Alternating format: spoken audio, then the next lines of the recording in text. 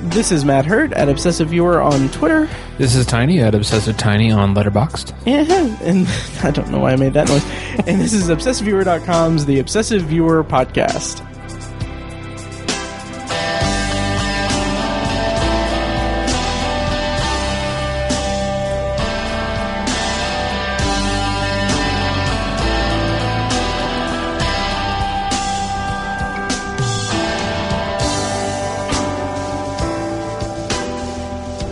Hello and welcome to The Obsessive Viewer. My notes are not on my phone. We are a movie and TV podcast that covers a specific topic, be it genre, trope, movie, or show, each episode. And seriously, my notes are not on my phone. Maddie. Yeah, I know. This is getting less and less endearing. A disaster? Yeah. Oh, yeah. Okay. You can find more of our work at obsessiveviewer.com. You can also like us on Facebook and join the Facebook group at facebook.com/theobsessiveviewer. And you can follow us on Letterboxd at Obsessive Viewer, Obsessive Tiny, and I am Mike White. And joining us today for a very special episode of the podcast is one of our Patreon supporters, Mr. Ben Sears. How's it going, Ben? Hello. Thank you. Yeah, thank you for paying us and for being on the show. So we just did a Patreon specific or Patreon exclusive recording where we talked about some of Ben's favorite movies and his history with listening to us yammer on about movies for the last several years. So yeah, check that out at patreon.com/obsessiveviewer. But Ben, welcome to the show and welcome listeners to this show. And yeah, I don't know. Thank you. Yes. Thanks for having me. Yeah. So you specifically requested to be on an episode going through the Oscar nominees. And we're super excited to have you on for it. But first, we do have a couple of news items to go through, or a couple of things that we want to mention. Letterboxd. We'll save that for a second. Sorry. Friend of the show, Dave Chan he is a filmmaker from Navy Yard Films. He and Michael Goldberg had submitted one of their short films for the inaugural first one. Yeah. So Dave Chan, he has an interesting project that's coming about. It's, called The Secret of B, which he is currently having a Kickstarter for it. So I definitely recommend supporting that. Basically what happened was in his 30s, he discovered that he was adopted. And he had no idea, and he just found out that basically everyone in his life just decided not to tell him that he was adopted. Mm-hmm. So The Secret of B is a project that he's going to do that he and a filmmaker, I don't have her name offhand, but they're going to make a documentary about his search for his birth parents in China. Right. So they currently have a Kickstarter. I highly recommend checking it out. And it's doing well, too. It's doing very well. Like in 3 days, they're like damn near halfway there. Oh, yeah. So I just think it sounds fantastic. I messaged him personally and said, hey. Nice. Yeah, I was like, hey, I will give what I can, because I talked about like when I went to Poland and like I got to see like where my family, like the village and the church where my family came from and stuff like that. It was like a life-changing experience. And so nice. I was like, I hope you get to have a similar experience. So he was really positive about it. It's pretty amazing. So that's awesome. As you can imagine, it's going to be expensive. They have to like travel to China and stay there for a while. Absolutely. So that's going to be difficult or expensive. Oh, yeah. And they're going to have to do like private investigators and like that's one of the things that is really interesting to me. I haven't had a chance to back it yet because I'm kind of broke, but right. But one of the things that interests me about it is that he doesn't know like what's going to come of it. Like it's an adventure that he's setting out on, and that type of story and that type of project is something that makes me very eager to see. Like it is ripe for really interesting a really interesting documentary. Yep. So that's The Secret of B. It's on Kickstarter right now. The Kickstarter is running until the end of February. As of this recording, there are 25 days to go, so it'll end February 28th. I'm gonna back it as soon as I get paid. It's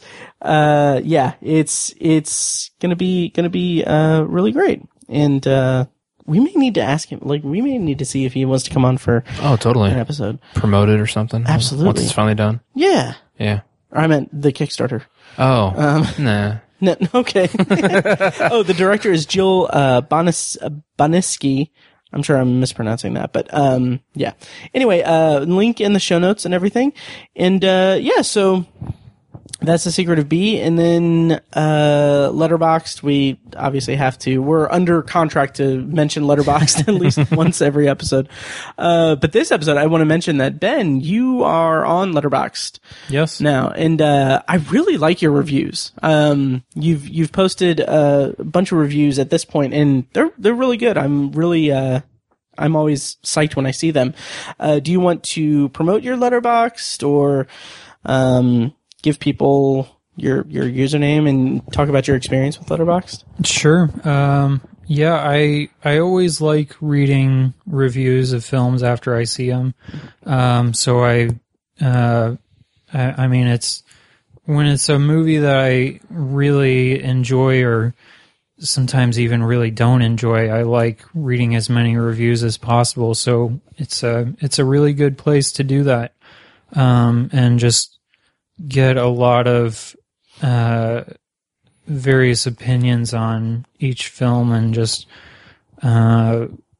what everyone thinks about it. And there's some things that people say in their reviews that I never even considered before. It's something that I hadn't noticed. I'm really liking it so far.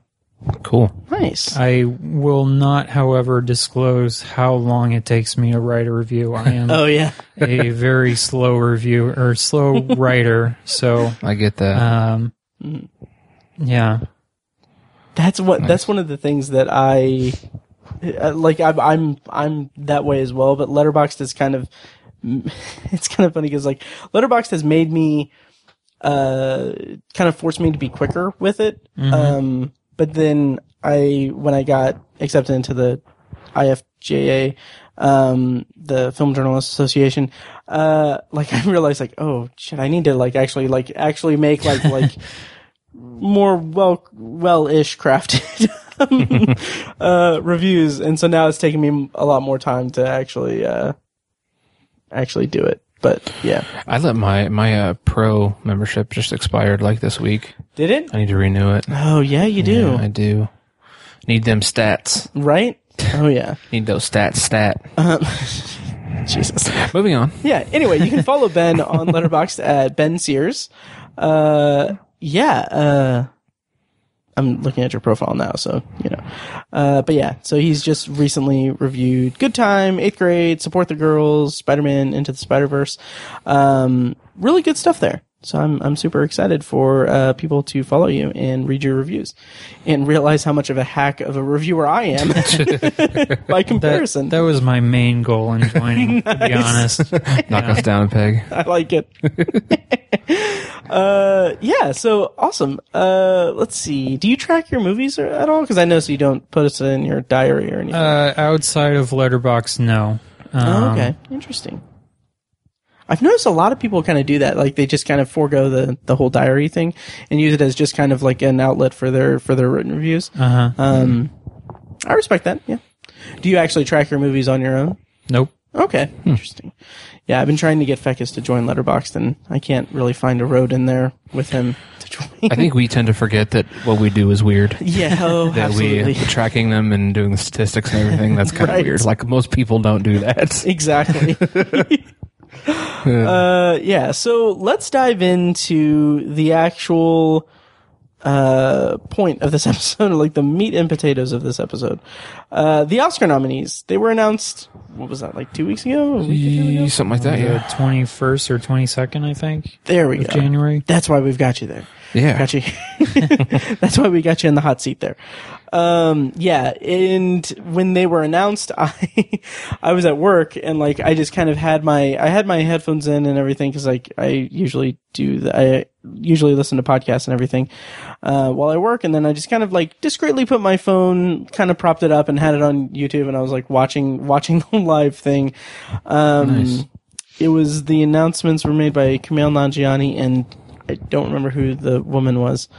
Or I don't know if I knew her from anything, but they had some. Pig. Did you guys? You sexist pig. I know. I'm sorry. Did you guys watch the announcements at all? Or No. No. Okay.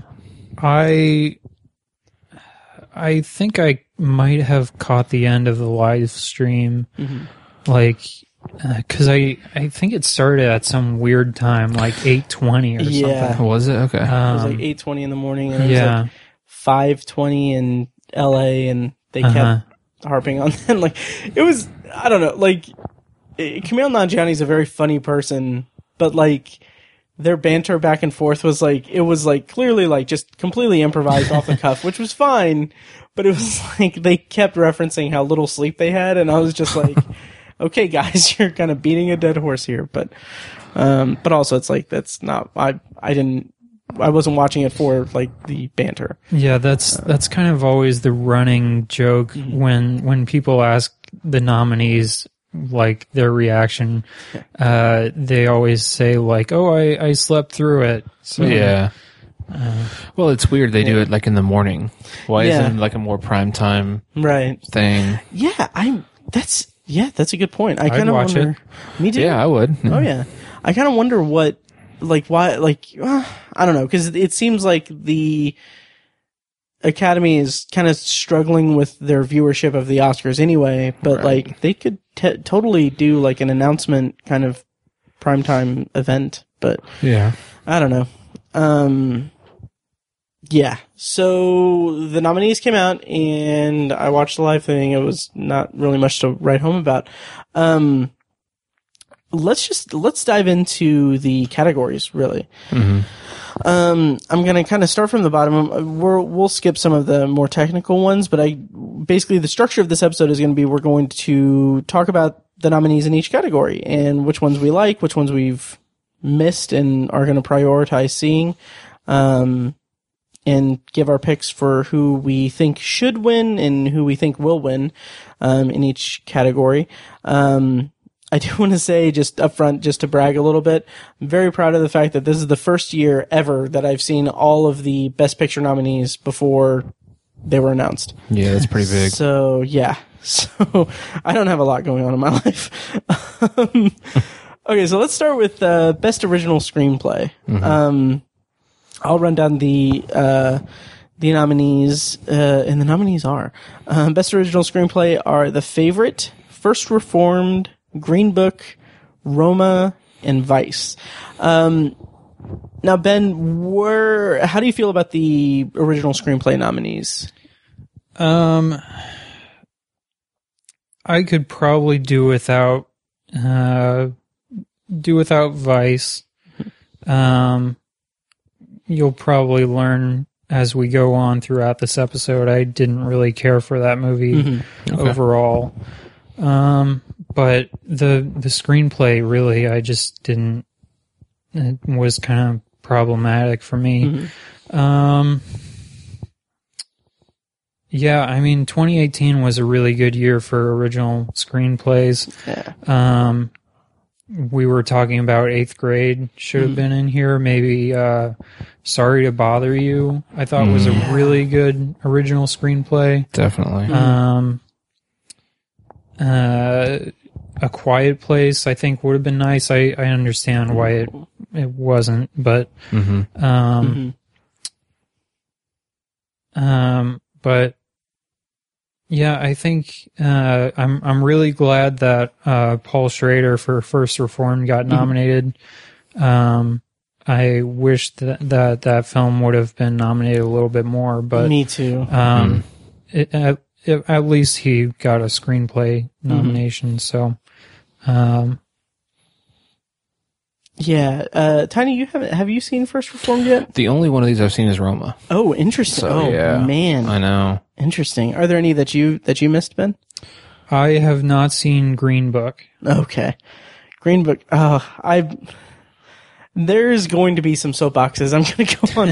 I did not like Green Book at all. And original screenplay in particular is a point of contention for me with that nomination because, first of all, okay, Green Book is the story of Tony Lip, this Italian guy who is hired by Don Shirley, a classic pianist who is traveling the country, particularly the Deep South, on a tour of playing in 1962. The movie is so not good.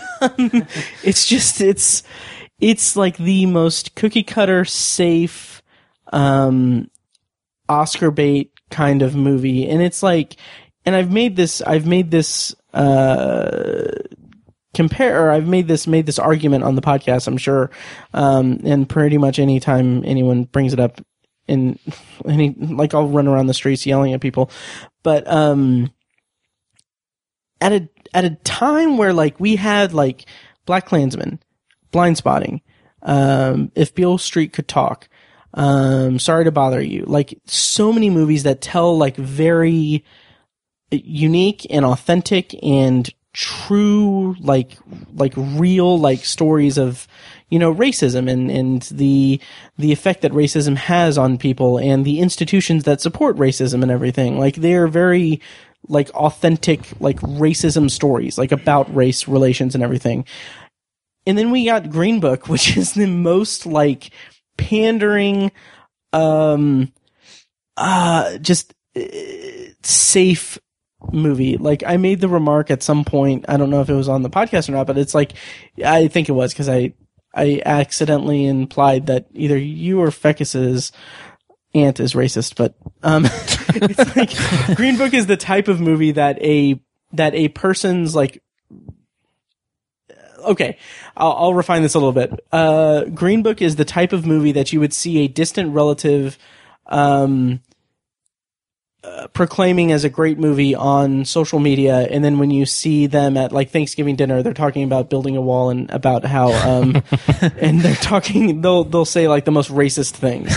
Gotcha. Yeah, because Green Book is the type of movie that is geared toward like I've heard it referred to as the old guard of the Academy, like people that are super. It's a movie that makes white people feel good about themselves. Exactly. Yeah. Oh boy. Yeah. I like I said, I haven't seen Green Book, but I feel like I have seen Green Book, if that makes sense. Me too. Like it's about like a white guy learning to accept a black guy. Yeah. Right? Yeah. And that's one of the biggest kind of grudges I have against it, is that it's not. That sounds terrible, but one of the biggest grudges I have against Green Book is that it is this movie that tells a story that is worth telling. Like this is a true story based on a true friendship, is what it's billed as, which feels just pandering and just hollow. But it tells the story that does deserve to be told, but by the end of it, it's like, it's not really a spoiler to say like, oh, they become best friends. And it's like, it's the struggle of these two people who are completely, different coming together and becoming friends, which that's an admirable story. But like, by the end of it, like, it is very distinctly like, oh, we solved racism. Like, God. It's so frustrating. It's really a shame too. Yeah. Also, there is a scene where, fucking Viggo Mortensen I think he's in a hotel room. He has a large pizza like on his stomach and he's about to eat it, but he folds it like a taco and starts eating it like the whole thing. Wow. And I'm like, this is nominated for so many awards. Wow. But yeah, Tiny, you mentioned Roma. Ben, what did you think of Roma? Full thoughts later, but I loved it. Nice. Yeah. Nice. I think it was my number 2 movie of 2018. Okay. Yeah. Nice. I think it'll win a bunch of awards. I definitely hope so. But Nice. yeah, like you said, we'll talk about that later. Let's go ahead and what are our picks for who will win and who we want to win in this category? Ben, do you want to give yours? Sure. Who I want to win, I think it would be great for Paul Schrader to win. I forget if he's ever won before, but I know he's like a legendary screenwriter. Like he wrote Taxi Driver and Raging Bull. So it'd be nice for him to get a win. And I think the screenplay was really good for that film. I feel like I've heard, because you'll learn this throughout this episode, that I'm kind of an Oscar nerd. Nice. Like I do extensive, I like to read a lot about like who's going to win and who people think will win, and like all the lead up awards and what those mean for the Oscars. But I think I have heard that, I can't remember if it's the original or the adapted screenplay categories, but this, people say, tends to be like a runner up for Best Director award. Oh yeah. Like last year, I think Jordan Peele won it. So if we're basing it off of that, it's probably either going to be First Reformed or The Favorite. Although I could also see Roma winning. So I'll just say, I think The Favorite's screenplay was really good, so I'll say that. Okay. Nice. Tiny, any? Yeah. Well, I didn't say, but I'm not sure. I think Roma belongs on the list. Interesting. Just because, I mean, it didn't have a plot, and it's like that's kind of a big deal when it comes to writing. So I love the movie, or I thought it was a really good movie, but I had my issues with it, and that was one of the issues, and so I'm not sure it belongs on the list. But anyways, I haven't seen the other four, and so, but like as far as what intrigues me the most, I think The Favorite. Original screenplay. That sounds like a very original concept for a story. I don't know if that doesn't have any bearing on it, but The Favorite sounds like a really original kind of story. So, that would be fun to see that win. But as far as who will actually win, I really don't know. I was surprised to see Vice nominated for that. The Academy really likes Adam McKay. They just, I don't know why they enjoy his stuff so much. I do too. I'm not trying to shit on him or anything, but, so yeah, I really don't know what will win, but I think it'd be cool to see The Favorite win. Yeah, and I agree. The Academy does love Adam McKay. I just think he's just okay. Okay. For me, I would really like to see First Reformed win as well, just because I think it got snubbed for pretty much everything else. Yeah. We'll get to that when we get to Best Actor, but travesty because it's Ethan Hawke's best performance I've ever seen of him. And, I would like to see Roma win, just to spite Tiny. But no, because I do think that like, to Tiny's point about it not really having a plot, in terms of the actual writing, like, and I talked about this in the review, like, the first, like, half of the movie isn't necessarily compelling, but I was still invested in it, and by the end of the movie, I was, like, just kind of enraptured by it. I think that's a good feather in the cap of the writing, is that even if it has no, necessarily plot, it's not a plot-driven film, like, it still tells its story in a very, very clean and interesting way. But for what I think will win, and this is going to be a recurring thing because I'm just going to be a downer. I think Green Book is going to win. I have this really deep-seated fear that Green Book is going to sweep. Ew. And I really hope it doesn't, because I have such a bug up my ass about that movie. Yeah. So let's go ahead and move on to adapted screenplay.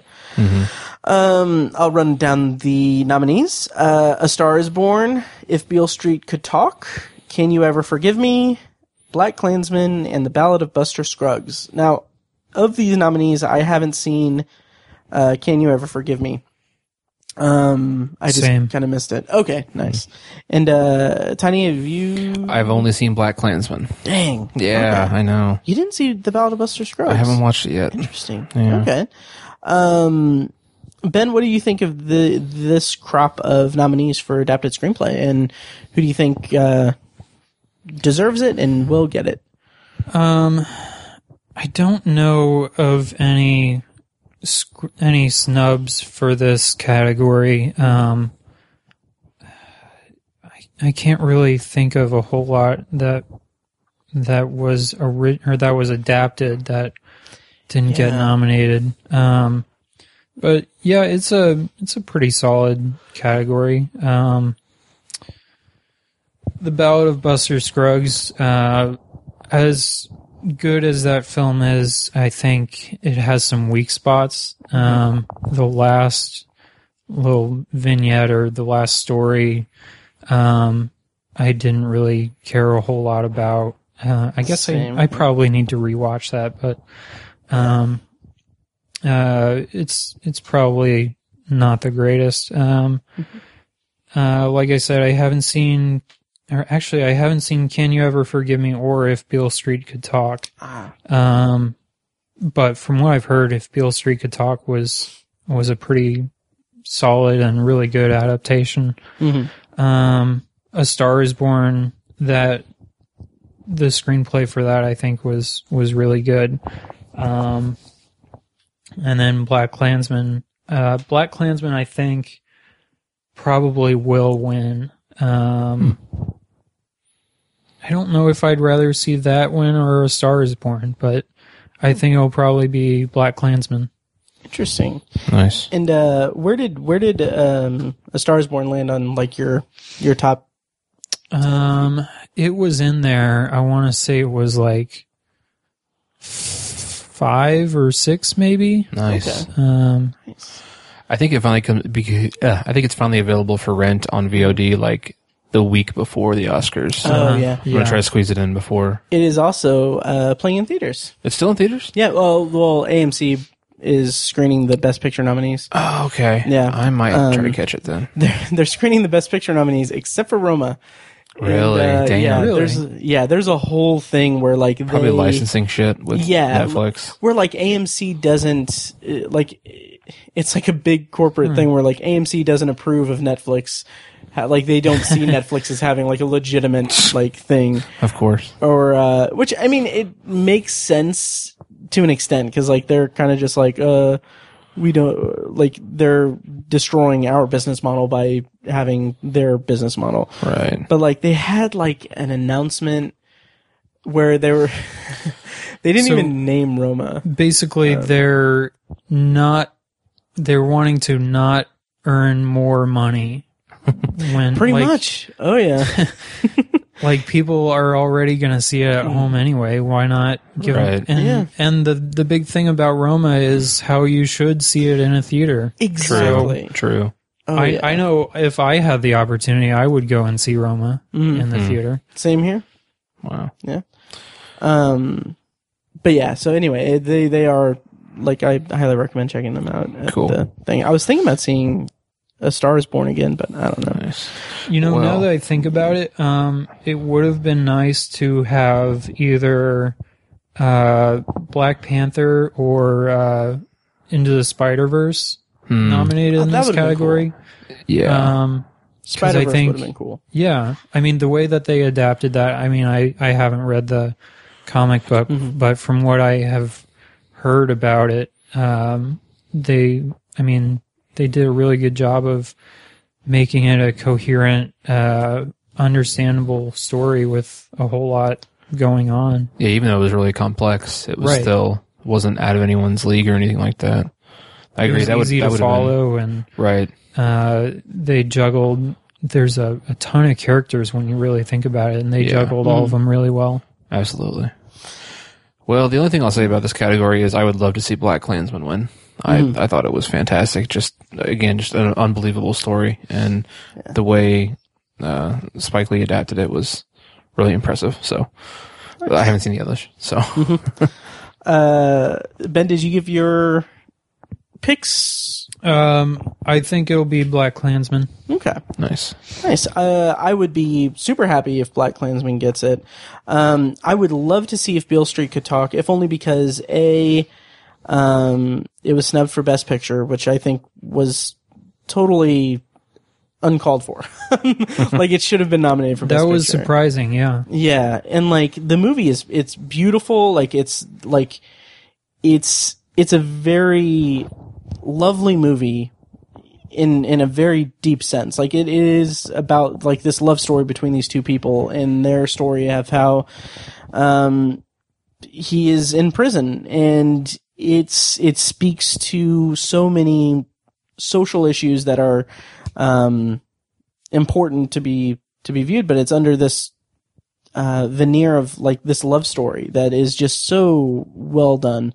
So I would love to see if Beale Street Could Talk win. The kind of interesting thing though is the Ballad of Buster Scruggs adapted screenplay. I haven't researched it or anything, but I kind of thought it was an original property. Like, I know that's what I thought. Yeah, like I know that the framing device is that there's a book, but I looked it up because I wanted the book, but the book doesn't exist. I don't know what it could possibly be based on. Let me actually look that up because that's going to bug me. Buster Scruggs. And I don't know if that was actually nominated for really anything else. The Ballad of Buster Scruggs. The song was nominated. Oh, yeah. Okay. And I think it's the song at the very beginning that Tim Blake Nelson sings. Yeah. Which I really liked the song at the time. It's not going to win, but... Right. Oh, yeah. And it was based on a story by Jack London. So, interesting. I wonder if maybe that's one of the stories was based on it. So that's adapted screenplay, and shall we move along to visual effects? Yeah. All right, so let me run down these nominees. Visual effects are Avengers: Infinity War, Christopher Robin, First Man, Ready Player One, and Solo: A Star Wars Story.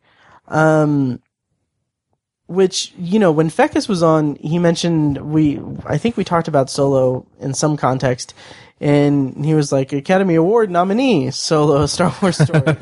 And I was like, yeah, that's true, but like, in terms of visual effects, like, it's deserved. Like the Kessel Run sequence, even though I didn't think, I wasn't engaged with the movie or anything, the actual visual effects in that sequence was really interesting. Yeah, and the train heist.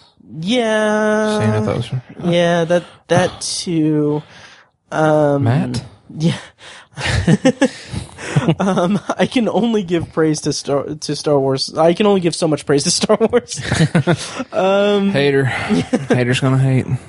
Ben, any of these movies you haven't seen, and what do you think of these nominees? I have not seen Christopher Robin. Same. I'm okay with the nominees. I'm kind of surprised about First Man just because there wasn't... I mean, there's... Obviously, they didn't land on the moon themselves, right. But other than that, I don't know if there were a whole lot of special effects sequences or images. Yeah. I mean, it's... that aspect of it was pretty good, I think. That being said, I think it'll probably either go down to Avengers or Ready Player One, just because the sheer amount of visual effects that were in those, like, without them, those films would not have really existed. Right. I mean, they were pretty much both of them. They were pretty much all just green screened, I think. Yeah. Yeah. I kind of have a thing with Marvel movies and their surprisingly lackluster special effects. So Yeah. that's really my only knock against Avengers. Mm-hmm. But I still think that they were better than Ready Player One. So that's probably what I'll pick is Avengers. Yeah, and I totally get that about Marvel because going back and watching like Black Panther in particular, and I haven't revisited Ant-Man and the Wasp yet, but Black Panther, like the visual effects just aren't really that. Oh yeah, great. that was it was to me it was the worst part about Black Panther. Yeah. Absolutely. Yeah, I talked about the final battle where like it's two Black Panthers fighting in a dark black cave, and so like there's no color to it. It was really yeah. And I will say this for a movie that involves for when you think of visual effects that involve trains, I will give the edge to Solo: Star Wars Story over Black Panther. Thank you. For 2018. But, was that so hard? Sadly, there's not a visual effects on trains category yet. Trains, planes, and automobiles category. Yet. You would think it'd be for comedy, but no, it's for movies involving plane and train. I'll put a link in the show notes to my petition online, and we will get this corrected. But yeah, I think I think you're right, Ben, that Ready Player One and Avengers are kind of the two that one of the two will get it. I did appreciate the visual effects in First Man, because it was more low key, I guess. Like the actual, obviously the big set piece of the moon landing, spoiler alert, is really jaw-dropping and really impressive. But also there's some really good kind of visual effect flourishes that go into making the failed attempts and the different attempts throughout it. Even though I didn't really like the movie as much as I hoped I would, I did appreciate the visual effects. But I would give the edge to Avengers Infinity War, for my pick personally, just because Ready Player One, even though I adored the, Shining sequence, so much, that was so good. It did, like you said, Ben, both of those feel like just green screen everything. But I would give the edge to Avengers just because Thanos was a completely CG character, and I feel like they really nailed it with that. So yeah, Tiny. Yeah, so I didn't see Christopher Robin or Firstman. But I agree. I think it's between Avengers and Ready Player One.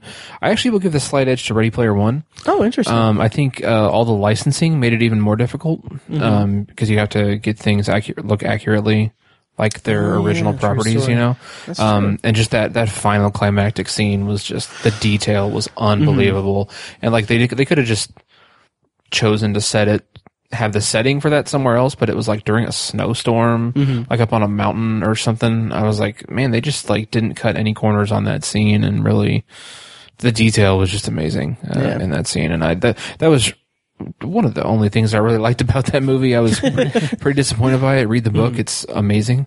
So I actually give it a little bit of an edge to Ready Player One, but I think Avengers will probably win it. Okay. So, yep. Nice. Yeah, so that's visual effects, and let me see which ones. I'm gonna kind of skip ahead a bit to production design. So for production design, we have Roma, Mary Poppins Returns, Firstman onto the lunar surface, or onto the lunar verse. That's not the name of the movie. Yeah. I'll add the it's not later. The Favorite, and Black Panther. So production design, what did you guys think? I didn't get a chance to see Mary Poppins Returns, yet. Ben, are there any that you missed, and how do you feel about this category for production design? I also didn't see Mary Poppins Returns, nor do I really plan on it. Yeah, I mean, production design, I think, for the most part, is just something that I just don't really pay attention to the first time that I view something. I can understand why all of these were nominated. I really liked the design in The Favorite. the palace or wherever that was. I really liked all the detail in all the rooms.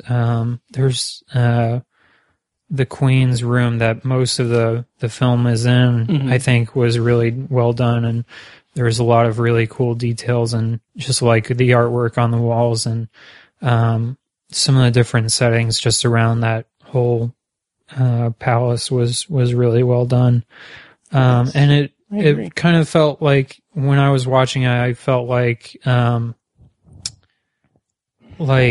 even though it's this big sprawling castle, I still felt like you could easily get a sense of like where things were, if that makes sense. Totally. Oh yeah. And just where they were like in relation to other rooms and other spaces. So I think that would probably be my pick of what I think should win. Black Panther, when I sit down and think about it, I think the production design there was also really, really good. Specifically, like all the lab and Wakanda, that was really interesting. There's the cliff scene where they do all the fights. That's right. That was really interesting. It's kind of like an understated production set, I guess. Totally. And I'm sure there are other sets on that I'm blanking on right now, but yeah, I think Black Panther probably will win, just based on what I have read.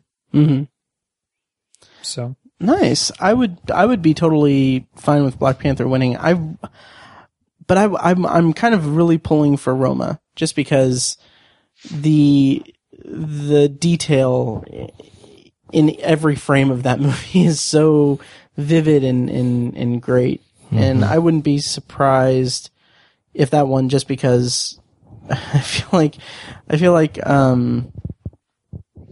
any type of like black and white movie kind of gets acclaim, even though Roma deserves it in my book. In my green book, that's stupid. Ugh. But even though Roma deserves it, it's I feel like there's kind of an air of pretension, and I don't know, an air of like people think that like, okay, a black and white movie has like kind of this esteem to it that people put into it rather than it earning on its own. I don't know what I'm getting at with that, but yeah, I think that it deserves it, and I would be happy if it wins. well, and there are a lot of sets when you sit down and think about it. There's a lot of sets that they had to build or work with.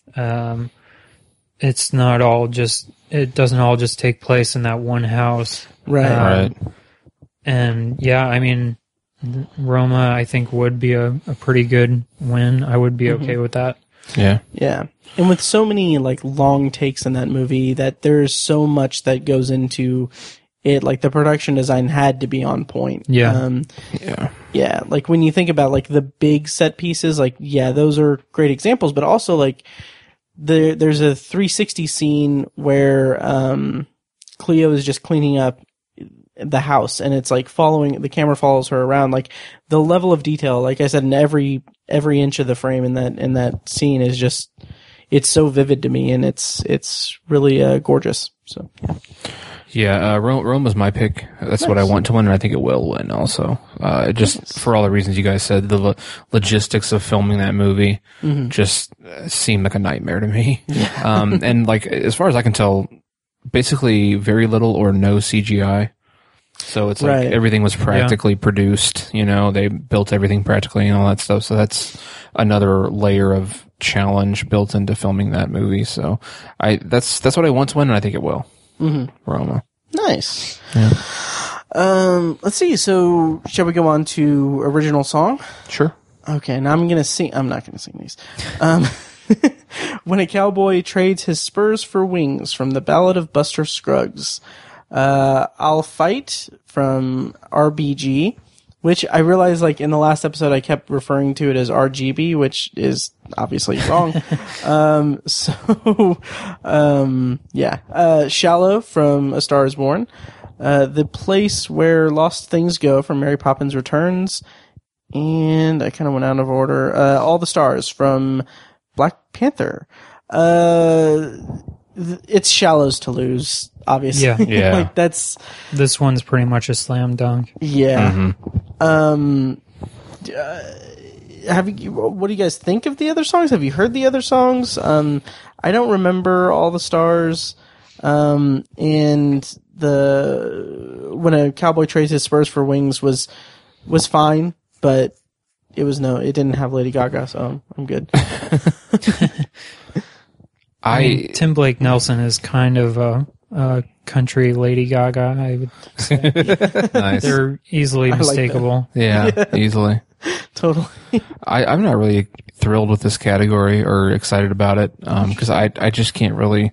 I haven't seen Stars Born, and like I haven't even really heard the Shallow song. Oh, interesting. Just because I want to see it in the movie and really because I've heard that's like the biggest scene. Yeah. I had avoided it before I saw it, and I'm glad that I did. Okay. So yeah, I don't know. I don't really know who. I mean, obviously, I'd like to see that win just because of what I've heard about it. But I don't know. Other than that, Interesting. Don't have much to say. All the Stars is a pretty good song. The whole Black Panther soundtrack is really good. I did like the music in Black Panther. Yeah.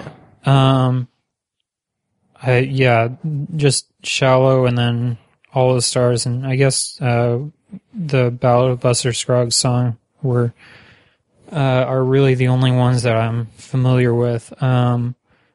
One movie that I think could have gotten in here is Into the Spider-Verse, because like that was one of the things that I had noticed when I saw it, is just how great the soundtrack was, and I don't feel like anyone has really talked about that. There's one song in particular, it's like at the end when he becomes Spider-Man and he gets his costume and all that, and it really gets you amped up. I wish that one would have got nominated. Absolutely. Nice choice. Yeah. Oh yeah. So congrats, Lady Gaga, for the win. Yeah. She's one step closer to an EGOT. Right. Yeah. Original score. This category is fun. Mary Poppins Returns, Isle of Dogs, If Beale Street Could Talk, Black Klansman, and Black Panther. Fun side note about Black Panther, the composer is Ludwig Göransson, who composed the music for, I believe, the entire run of Community. Yeah, and I was like when Community was first starting out, like I loved the music in it. I was just obsessed with it. And also he helped or worked with Donald Glover for a while, at least, for his Childish Gambino work. So cool. Yeah. So it's cool to see him nominated for a freaking Oscar. Yeah. What do you guys think of this category? Ben, any of them stand out? Short answer, no. I don't know. Again, just the score is not really something that I tend to notice on my first viewing of the film. Like Black Klansman, I totally don't remember any of the music there. Yeah, me neither. Black Panther, same. I mean, other than the soundtrack, I don't know. Yeah. Isle of Dogs, I don't. Yeah, I mean, no, I don't really remember any of that either. And I haven't seen the other two. Interesting. I'm surprised to see Isle of Dogs even in the running for really any of the nominations, just because it came out kind of earlier in the year, and I liked it quite a bit, but I haven't really given two thoughts to it after seeing it. Tiny, any of these stand out? I've only seen Black Klansman and Black Panther. But I like Ben said, I don't really remember the music from Black Klansman very well. But Black Panther would be my choice. I really enjoyed the music, like we said earlier. So Nice. Yeah. I really hope that If Beale Street Could Talk gets it, just because that movie is so poetic and beautiful, like just visually speaking, and like the score really complements that beautifully. And really, that's the only one of the nominees that I've seen. I haven't seen Mary Poppins Returns, but like of the nominees I've seen that stuck with me and is memorable to me. I think if you had to put a gun to my head, I'd probably pick Black Panther. Nice. But I say that with very little confidence. Mm-hmm. So Nice. it could be any of these. I have no idea. So you heard it here first. Ben's official pick is Black Panther. Okay, so I know I have a feeling that we haven't seen collectively enough in this next category, but best foreign language film. I'll read the nominees: Capernaum, Cold War. Hang on. Sorry. Cold War, Never Look Away, Roma, and Shoplifters. I've only seen Roma. I've been very excited to see Cold War and Shoplifters. But I've only seen Roma, and my concern with this is that it's going, like, I have a feeling it's going to go to Roma, and then that's going to, like, not invalidate it, but it's going to split the difference for the best picture. It's going to be like a consolation prize. Exactly. Yeah. Yeah. What do you guys think of this? That was my initial fear too, but I think it's the best of these films, honestly. And yeah, if I can hop on my soapbox real quick. Absolutely. I'm kind of angry that I haven't been able to see Cold War yet, just because, I don't know if it showed it here in Indianapolis at all. It may have been at Keystone Art, but yeah. I don't know. I checked a couple of weeks ago, and really all it said was coming soon. It is going to be on Amazon, I saw, but not until like the middle of March. That pissed me off so much. Yeah. Because I got so excited when I saw it on there, and it was like March 22nd. I'm like, that does nothing for me. Right. I would really like to see Shoplifters too, because I've heard a lot of good things about that.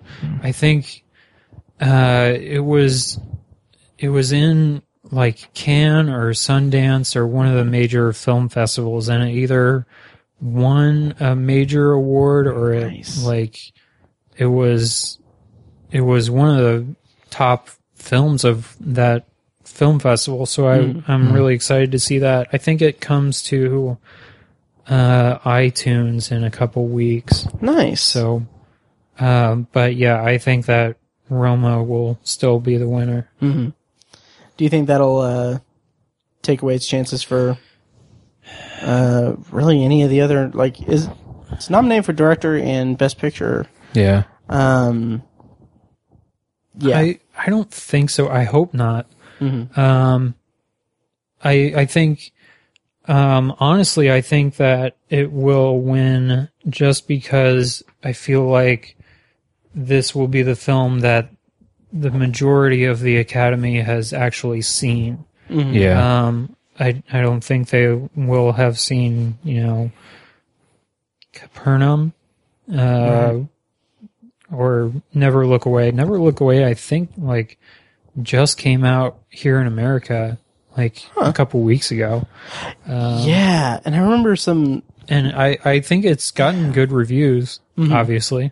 But, yeah, I think Roma will probably win just because...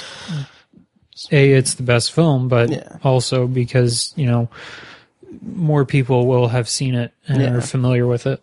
Just the recognition of it. Yeah. Yeah, I agree. The recognition and the popularity of it will probably put it ahead of the others. Yeah. So, and I haven't seen the others, but I do want to see Cold War. Yeah. And I haven't seen Pavel Pawlikowski's other movie. He directed Ida Ida. a couple years, a year or two ago or something. So, and he's a big old Polak. So, Right. yeah, Gotta stick together. yeah, we do. Yeah. So I agree. Probably Roma, but yeah. Next category. This one is an interesting one. And so anyway, it's film editing. Nominees are Black Klansman, Bohemian Rhapsody. Always fumble that. The Favorite, Green Book, and Vice. Now, Bohemian Rhapsody has a lot of kind of Problems. So much, like there's been so much talked about it, but there was a video of a clip from Bohemian Rhapsody that I saw on Twitter. I saw the movie. The movie's fine. I'm just kind of lukewarm on it anyway. But there's a clip where it's the band is meeting what's it? Aiden Gillen? Oh, yeah. Yeah. The Littlefinger? Littlefinger, Yeah, yeah. Littlefinger. Okay. And they're meeting him, and they're kind of telling him about their band, their brand and everything. And the video highlights, like it's a clip, an unaltered clip from the movie, and the editing is atrocious. Like it's probably a 3-minute clip. There's probably like over, I didn't count how many cuts there were, but like there's like probably 24 cuts. Like Jeez. there's a cut every like 2 seconds in that clip. And it's like watching that isolated from the context of the movie with the editing in mind. It's like, it's a disaster. Like, and it's nominated for best editing. I don't get that, but yeah. What do you guys think of this category? And, why do you think Green Book is probably going to get it? Well, I've only seen Black Klansman, so I can't say much, but I thought that was a well edited film. Yeah. So, yeah. Nice. It's been a long time since I've seen Black Klansman, so I can't really, I don't remember the editing a whole lot. I'd be okay with it if it won. I just watched Bohemian Rhapsody last night / this morning, so it's kind of fresh in my mind, and I think it's, I mean, the concert scenes I feel like are well edited. That's fair. And there's one part, I don't know if, I guess this would be an editing thing or more of a visual effects thing or not, but there's one shot near the beginning where it's like their first tour, and it's going from like one concert venue, and it's just this, like the camera just keeps tracking forward, and it goes like through their bus, like through the windshield and through the bus, and then through out the back of the bus and to another concert venue. And I thought that was a really interesting shot. Yeah, I forgot about that. I have not seen Green Book again. So yeah, that's the only film in this category that I have not seen.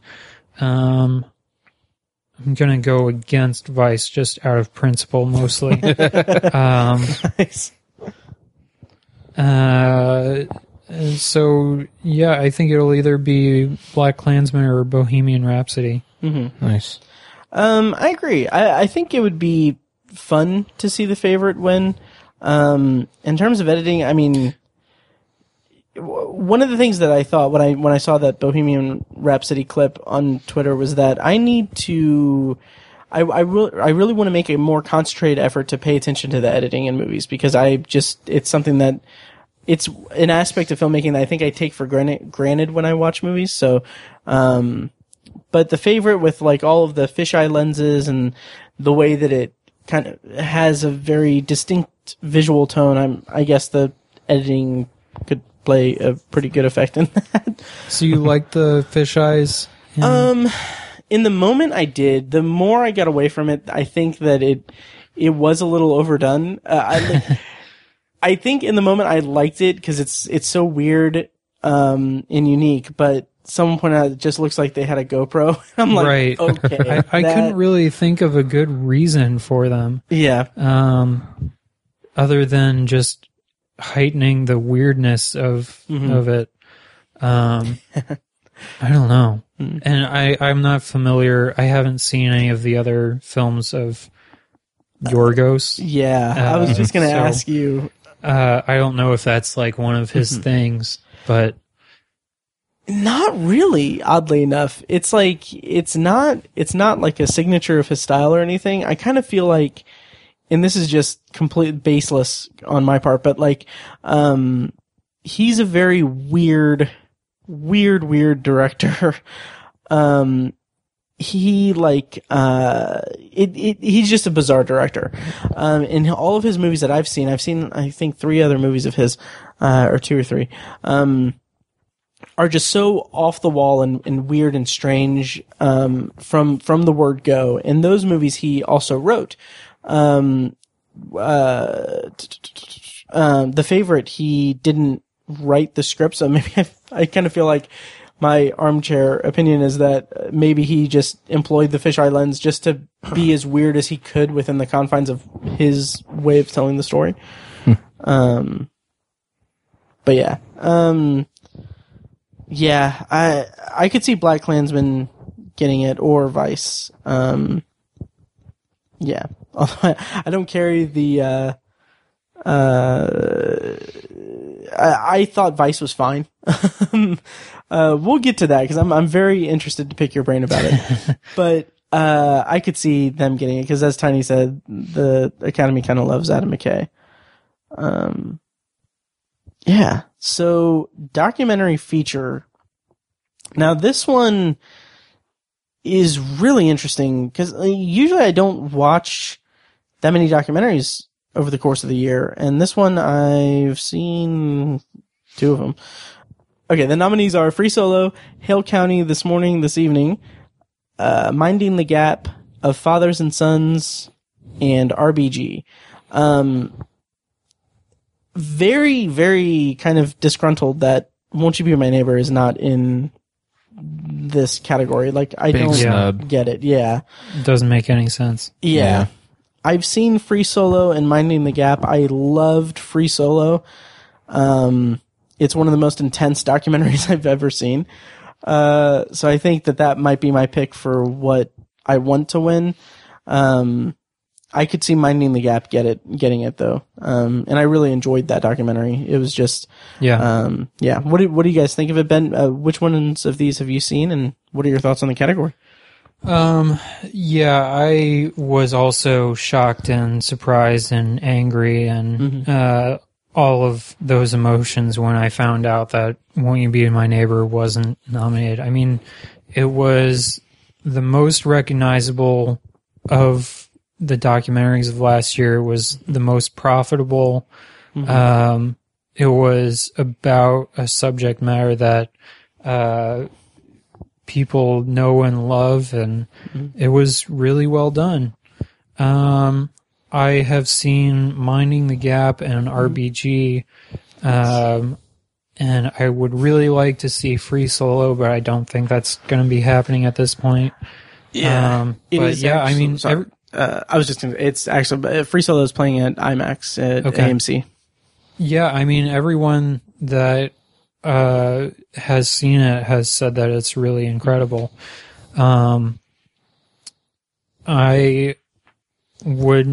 I don't know how I would ever get to see Hale County This Evening, but I'm kind of curious to see that one and of Fathers of Sons, purely just to see if they really are better than Won't You Be My Neighbor. Right. Minding the Gap, I think, is for sure the best documentary here. But I think it'll probably be RBG. RBG, have you seen it, Tony? I haven't seen it, no. Okay. it's very straightforward. It's just like a biopic with interviews. And I was surprised at how much I liked it. But I think Minding the Gap, like, it's one that'll stick with me for a long time. Yeah. It's like, it's one of those where you don't really want to give away what it's about to people who haven't seen it, just because it's that good, and you really don't expect it out of a documentary made by a 23-year-old, something like that. Something crazy like that. Yeah. But that being said, I think it'll probably be RBG, simply because it's about a subject that everyone knows, and it's going to be voted on by a bunch of liberal snowflakes. So, Sure. So, and I think I'd be okay with it if it won. But I would be really shocked and happy if Minding the Gap won, but I think it'll be RBG.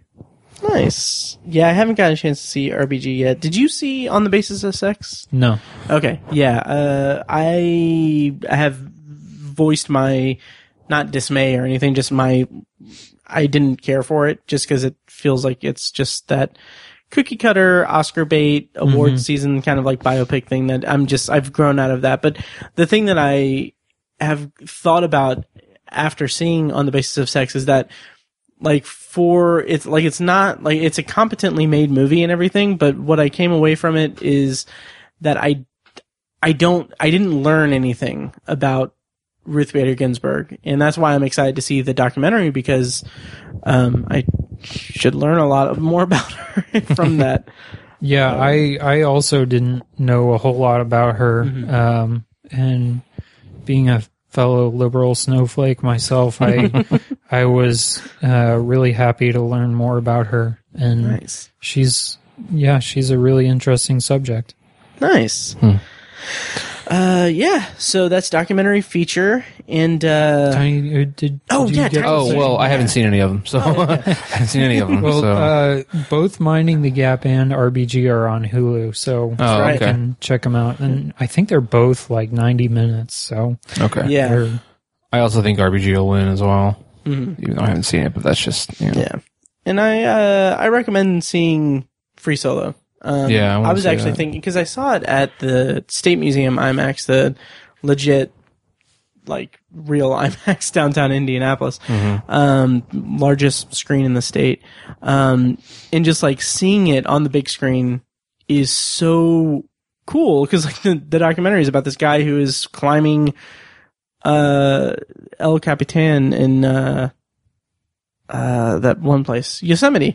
And it's just like seeing it on the big screen is like you will be just terrified. Like, for me, I'm severely acrophobic, so I was very much invested in the documentary. I might actually go see it again, since it's at AMC and IMAX and I have A-List. So there's our reference to A-List for this episode. Yeah. check that box. Yep. So best directing. This category is interesting. So the nominees are Black Klansman, Cold War, The Favorite, Roma, and Vice. I obviously haven't seen Cold War. My pick would be Roma, just because I'm in love with that movie so much. What do you guys think of this category? And who do you think should and will win? I think Spike Lee might win this for legacy reasons. Yeah, this is his first Best Director nomination. I think it is. Yeah. Yeah. He's had a Best It's insane. Picture, I think. I'm not sure. But I think for legacy reasons, he might kind of get, not to say that he doesn't deserve it, but I'm just saying I think that might be why he finally wins one here. I can see that happening. And I would love that, because I love that movie, and I think he was integral to it being fantastic. Would you say that it would be, that it would be the Academy, that the Academy should do the right thing and award him that? Nope. I wouldn't say that. Yeah. No. I don't think anyone would say that. But well, he's got to have it.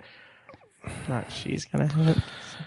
Anyways, I don't know. I think he got game. The favorite is the favorite here. Yeah, Nice. yeah. So I really don't know. I think Alfonso Cuarón winning would be great too, because I mean he's won at least once before. Has he won twice for directing? I don't know, but that's a good question. But I think it's just once. Okay, it would be well earned with Roma. I think I'd be fine with him winning. And those are the only two I've seen. So unfortunately, so Ben, Vice, you want Vice to win? Yes, plot twist. Yes. No, I think hands down, Adam McKay was the biggest problem with Vice. So knowing that he was nominated over Bradley Cooper just makes me slightly more angry. And I also haven't seen Cold War, so I don't know. I can't say whether he deserves it or not. The favorite, I'm not surprised that he got nominated. I'm not even going to try with his name. But like we were talking about with the fisheye lenses and all that, I think that was, to me anyway, that was just kind of a weird thing, and I wasn't really a huge fan of the way it was directed. So yeah, I think it'll probably go down to Spike Lee or Roma, just because of the reasons that Tiny had said. I think for the longest time, I think Cuarón has pretty much been the front runner in this one. Yeah. Unfortunately, I can't make 100% accurate prediction. Apparently, I'm looking this up right now. The Directors Guild Awards are being announced in like 2 hours. Oh, damn. So, unless we want to pause this and wait to see, then I could probably make a better prediction. Right. Whether it's Cuarón or Spike Lee. So I think this may be kind of a cop-out, but I think whoever wins the DGA will win this. Yeah, probably. I think it'll probably be Cuarón. Okay. I wonder, is that like historically? Do you know if that's matched up in? I'm sure I have read it at one point, but I forget. Yeah, I think it is generally a predictive award. Yeah. Gotcha. Huh. But I don't have any stats to back it up right now. Yeah. We'll see. Yeah. Did you say who you think will win? Did I? I don't think you did. Oh, okay. Oh no, yeah, because I made the shitty joke about Vice. It's tough because I feel like this is. I don't even know if historically it's been done this way, or I think actually maybe. Usually, my understanding is that director is. And maybe did you say this before? Director is kind of the runner-up to Best Picture. Yeah. Historically, like I know that oddly enough, I think it was Alfonso Cuarón back in 2014 got Best Director and Best Picture for Gravity, right. And I think that was against the norm. I don't know how it's been done. Gravity did not win Best Picture. Oh, okay. I'm trying to remember what year that was. Didn't win Best Picture or Best Director? He won Best Director. Okay. And then, oh, yeah. I don't remember. I've got all my years mixed up. Yeah, that would have been the 2014 Academy Awards. I thought, well, maybe not. Yeah, I thought I won both.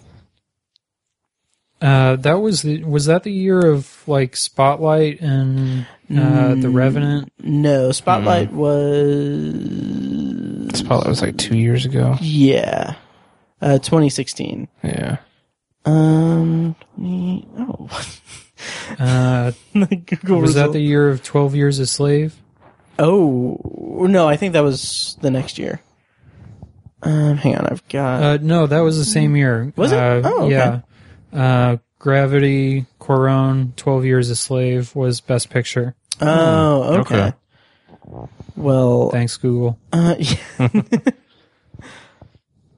Okay, yeah. So, I don't know then. I would like to see Roma get it, but I could see Black Klansman getting it. Yeah. Like Tiny said, for a legacy win. No, I'm not sure how much the Golden Globes matters, but Quaron won for director and the Golden Globes this year. Oh, yeah. Okay. Nice. So that is Best Director. Yeah, Bradley Cooper wasn't nominated. That's a shame. Want to jump to cinematography? Yes. So cinematography, we've got Cold War, The Favorite, Never Look Away, Roma, and A Star Is Born. What do you guys make of this category? It's Roma's to lose, right?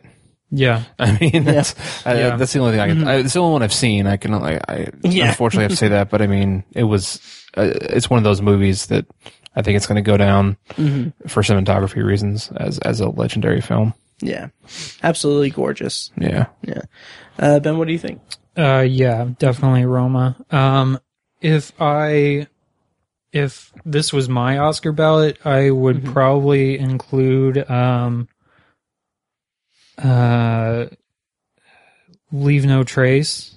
Have you guys seen that one? I have seen that. Yeah. I think the cinematography was really good on that one. That was pretty good. I'm trying to think of any others that I think should be in this. I can't speak to Never Look Away or Cold War, but it's going to be Roma. Yeah. Right. Agreed. Okay, moving right along. Animated feature. The Pixar Award. Yeah, right. Or is it? Or is it? Yes. So the nominees are Incredibles 2, Isle of Dogs, Mirai, Ralph Breaks the Internet, Spider-Man Into the Spider-Verse. Super happy to see Spider-Man nominated. Yeah. I don't think it could have not been nominated. Yeah. Oh, yeah. Tiny, you mentioned that it's the Pixar Award. Yeah. The interesting thing is, Incredibles 2 was a fine movie. I haven't seen it since the theater. Fekus actually texted me like a week or so ago saying that he rewatched Incredibles 2 and it like holds up really well and he really enjoyed it. But I think that Spider-Verse is the favorite for me because in terms of just sheer animation style, it blew it out of the water. Isle of Dogs looked cool and was an interesting movie, but I'm putting all of my eggs in Spider-Man, which is a weird phrase. What do you guys think? He's supposed to put his eggs in you. Right. Spider-Man all the way. I thoroughly enjoyed Incredibles 2. It was an honorable mention for me. But Spider-Man, I didn't get to see it before our end of the year episode, but I went and saw it in the theater. It would have been in my top 10. It was so fantastic. I loved Spider-Man. Mike mentioned that Spider-Man should have been nominated for Best Picture, just straight up Best Picture. And I don't disagree with that at all. I think it could have been nominated in both categories. It was that good. I really loved Spider-Man. So that's my choice. And I think it'll win too. I think it has enough buzz to get the win. So did you see Ralph Breaks the Internet or Isle of Dogs? No, all I saw was Incredibles and Spider-Man, unfortunately. I really liked Incredibles. I think there were some problems with the script a little bit. If Spider-Man was not in this, I would want Incredibles to win just because I am a pretty big Brad Bird fan. Nice. I think the detail and the way that Incredibles was animated, I think, was really great. I mean, he's got so much to work with all their superpowers, and there were even more superheroes with really cool abilities and powers and whatnot. So he had a lot of fun animating that. There was, I think I mentioned this in my Letterboxd review of it, but there's like 3 shots in particular in Incredibles that I really loved, like instantly. Just the amount of detail that he put into that was just really impressive. But yeah, I think this will be Spider-Man. Just because, you know, it's not only a great movie, but I think there are holes that you could fill in the other nominees.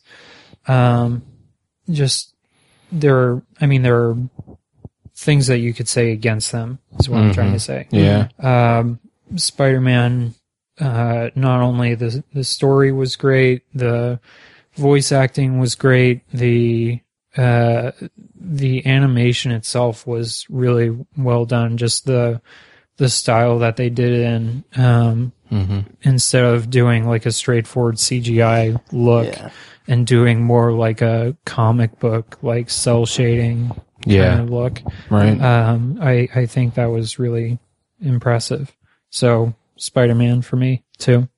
Nice. Cool. And I gave mine. Tony gave. Okay. So we're getting into the acting categories now. We're at actress in a supporting role. We've got Amy Adams for Vice, Marina de Tavira for Roma, Regina King for If Beale Street Could Talk, and Emma Stone for The Favorite, as well as Rachel Weisz for The Favorite. Regina King has gotten so much buzz for If Beale Street Could Talk, and she has one really incredible scene. But I feel like this might also be like kind of a legacy award too if they give it to Amy Adams for Vice. Yeah, but I would be happy with either of The Favorites nominees or Marina de Tavira for Roma. What do you guys make of this category? I really liked Marina de Tavira as well. I thought she stood out in Roma. I would love to see her win. Any of these actresses could win, and I thoroughly enjoy all of them. I haven't seen the other performances, but I've always loved Amy Adams, and then Emma Stone is an American sweetheart, and Rachel Weisz is always enjoyable. So, I'd love to see any of them win. I really don't mind, but I could see Amy Adams getting the legacy win, or Regina King kind of getting a bunch of momentum and pulling out a win, or people just enjoying the kind of the rivalry between Emma Stone and Rachel Weisz for the same movie. I don't know. I could see it going anyway. Really, I'm not sure. Nice. Ben, how about you? Yeah, I'm also really glad that Marina de Tavira got nominated. I think she was a pretty big surprise from what I have read. I don't know anyone else that she would have beaten out that should have been nominated, but I just recently rewatched Roma, and she's really fantastic. I really don't understand why Amy Adams is nominated in this category, just because, like, who is the lead actress in that film other than her?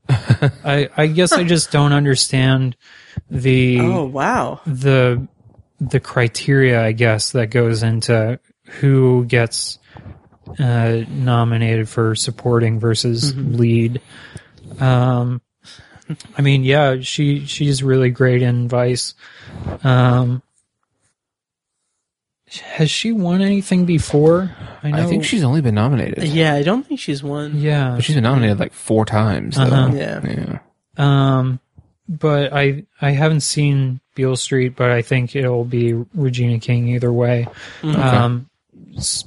Solely because she's won like every lead up award.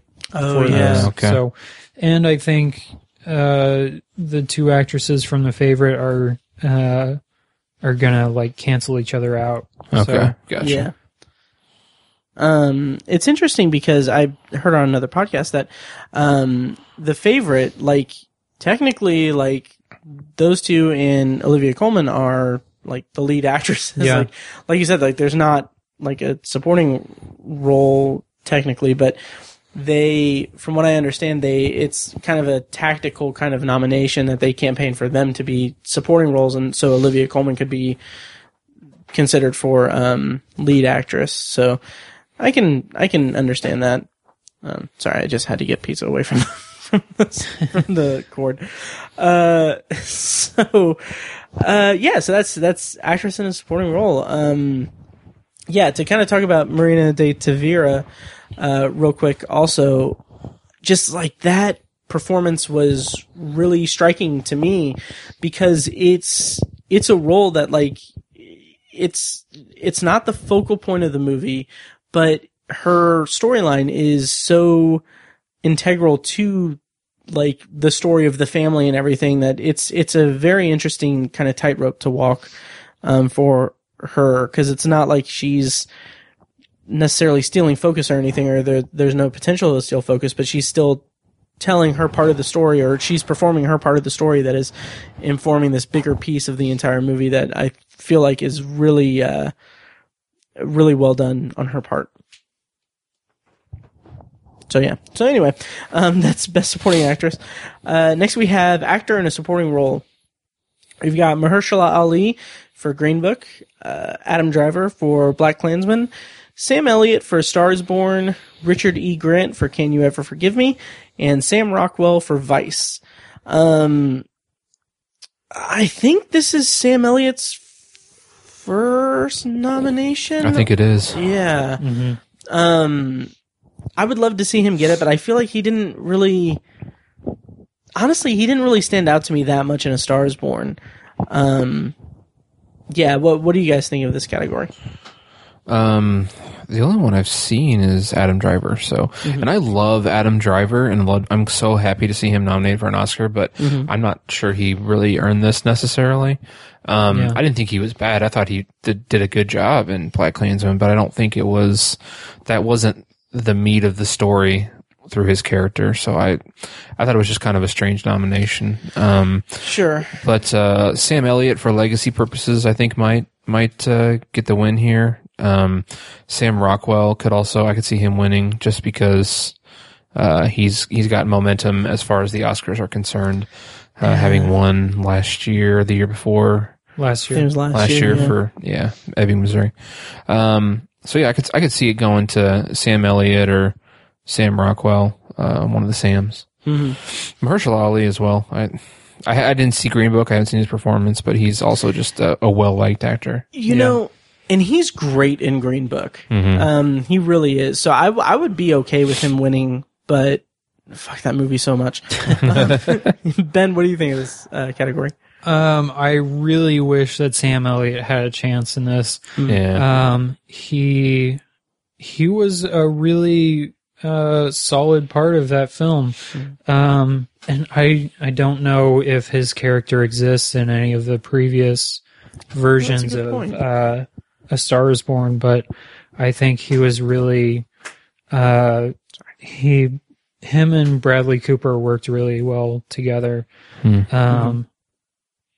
Adam Driver, I think also, without him, I don't think Black Klansman would have worked as well.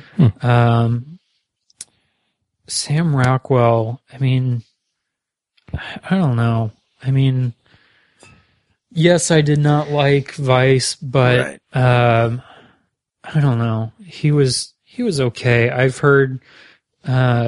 read someone say like he was doing his best Will Ferrell impression of George W. Bush, which I can totally see. Mm-hmm. So I don't think he will win it. I think it'll be Mahershala Ali pretty much 100%, just because I mean, even though I haven't seen it, I have only heard good things about his performance and how he's like one of the better parts of it. Plus, like he's cleaned up like every lead up award so far. Right. He won the Golden Globe, he won the SAG award. So it'll be him. Okay. My only concern with that is that there's not a scene in Green Book where his character folds a pizza in half and eats it like a taco. That's my concern. But yeah, has Adam Driver been nominated before? No. I can't. No, I highly doubt it. Okay. Yeah. I would like to see him win personally. Yeah. Although I've heard really great things about Richard E. Grant's performance in Can You Ever Forgive Me? So, I could see that going, but Mahershala Ali or Adam Driver. Yeah. Okay. So let's go with leading roles. I messed that up. Actress in a lead role. The nominees are Yalitza Aparicio for Roma, Glenn Close for The Wife, Olivia Colman for The Favorite, Lady Gaga in A Star Is Born, and Melissa McCarthy for Can You Ever Forgive Me? I haven't seen Can You Ever Forgive Me or The Wife. But yeah, this is an interesting category. Ben, what do you make of this category? This one will be Glenn Close. I haven't seen The Wife, but again, she's won all the lead-up awards for this. Yeah, she won the Globe. Yeah. She won the Globe and the SAG award just a week or two ago. So it'll be her. I wish that it was Lady Gaga, but I mean, Glenn Close I think I heard she's got the most nominations without a win of any actor or actress. Oh, wow. Damn. So far. So, from what I've heard though, I mean, this isn't her best role, that she's ever done. So, but yeah, it'll still be her. Nice. And yeah, Olivia Colman also really good. Really glad that Yalitza Aparicio got nominated. I think she more or less deserved it. I think her character was kind of a blank slate in that, for the most part. I mean, obviously there's the really pivotal scene at the end, or couple scenes, but other than that, she doesn't really do a whole lot. Yeah, I can agree with you there. I think she did a great job. It's really interesting because it's her first acting role ever. She's not an actress. She's never been in anything else. But I think that lended an authenticity to her performance that felt just really at home in that movie. But yeah, Glenn Close. I haven't seen The Wife, but Glenn Close, like when you put it in the context of her being nominated more without winning, like that, it's a lock for her. Yeah. And I mean, in a perfect world, it'd be nice if Elsie Fisher was nominated for 8th Grade. Yes. Probably the biggest snub in this category in my book. Right. I'm sure there's one or two others. Oh yeah. Destroyer. Nicole Kidman. Yeah. Okay. Which I haven't seen Destroyer, but I've heard great things about it. I think I had heard some buzz about Viola Davis from Widows. Oh yeah. I haven't seen that one either, but apparently she was pretty good in it. I was underwhelmed by that whole movie. Yeah. It would have been nice to have I want to say her name is Thomasin McKenzie from Yeah. Leave No Trace. Oh yeah, okay. Because she's really good. I mean, obviously, I can see why she wasn't just because of the name recognition, but Right. but other than that, I think it's a relatively solid category. Yeah. Yeah. Yeah, I'm really not thrilled with Yalitza Aparicio being nominated because Oh yeah. I could just feel her not being a professional actor, and I feel like it really shone through or shined through. I didn't hate her performance or anything like that. I just didn't. It didn't stand out to me And really. it's a little harder when it's a foreign film. You know, Yeah. it's harder Yeah. to understand. You know what they're. Right. But I think the other foreign films that I've seen, and I didn't feel the same way about great performances. So I don't know. I wasn't thrilled with her nomination. Didn't Olivia Colman win Globe? Or am That's a I? good question. Or she I won? think she did. But yeah, I think though the Globes are just weird, just because they have Hers was like for a comedy, I think. Right. Best Oh, actress in yeah. a comedy, right? And I don't think Glenn Close was, or no, she was probably nominated in the drama category. Yeah. Although her Glenn Close and Lady Gaga, now that I remember, they actually tied in the SAG Awards. Oh, okay. That's really the only drama here is just Olivia Colman won the Globe, and Glenn Close didn't outright win the SAG Award, which the SAGs is how do you say this? It's the largest voting body of the Academy is the SAG Awards. Okay. Oh, interesting. So the SAGs are always a really good predictor, especially for the acting categories. Gotcha. But yeah, I think just like we said, just based on her legacy, I think it'll still be Glenn Close.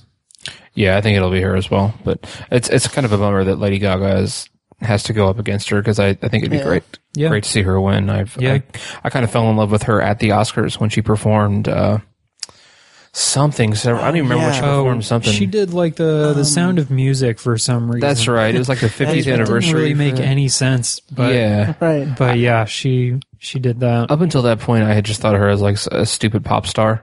I had never really like heard her sing other than on the radio, and I just didn't have a high opinion of her. And then I saw that performance, and I was like, "Damn, she's really talented." And from that point forward, I've been a fan of hers in general. So, but yeah, I think Glenn Close probably has it wrapped up. Yeah. So I hope that Lady Gaga does more acting, takes more acting roles. Yeah. Because she did such a great job. yeah, And this was pretty much, I mean, there's some criticism, I guess, about how she was essentially playing herself in A Star Is Born. Oh yeah. But even that, she did really well. Yeah. There's especially Matt, you know what I'm talking about with when they sing "Shallow" together for the first time. That was really impressive from her standpoint. Totally. Oh yeah. So yeah, actor in a leading role. Let's see. So we've got Christian Bale for Vice, Bradley Cooper for A Star Is Born, Willem Dafoe at Eternity's Gate, Rami Malek for Bohemian Rhapsody, and Viggo Mortensen for Green Book. I haven't seen At Eternity's Gate, and I haven't really heard much about it either. What do you guys make of this category? Have you guys seen At Eternity's Gate? Nope. I haven't seen any of these, unfortunately. Oh, interesting. Ben, what do you make of the category then?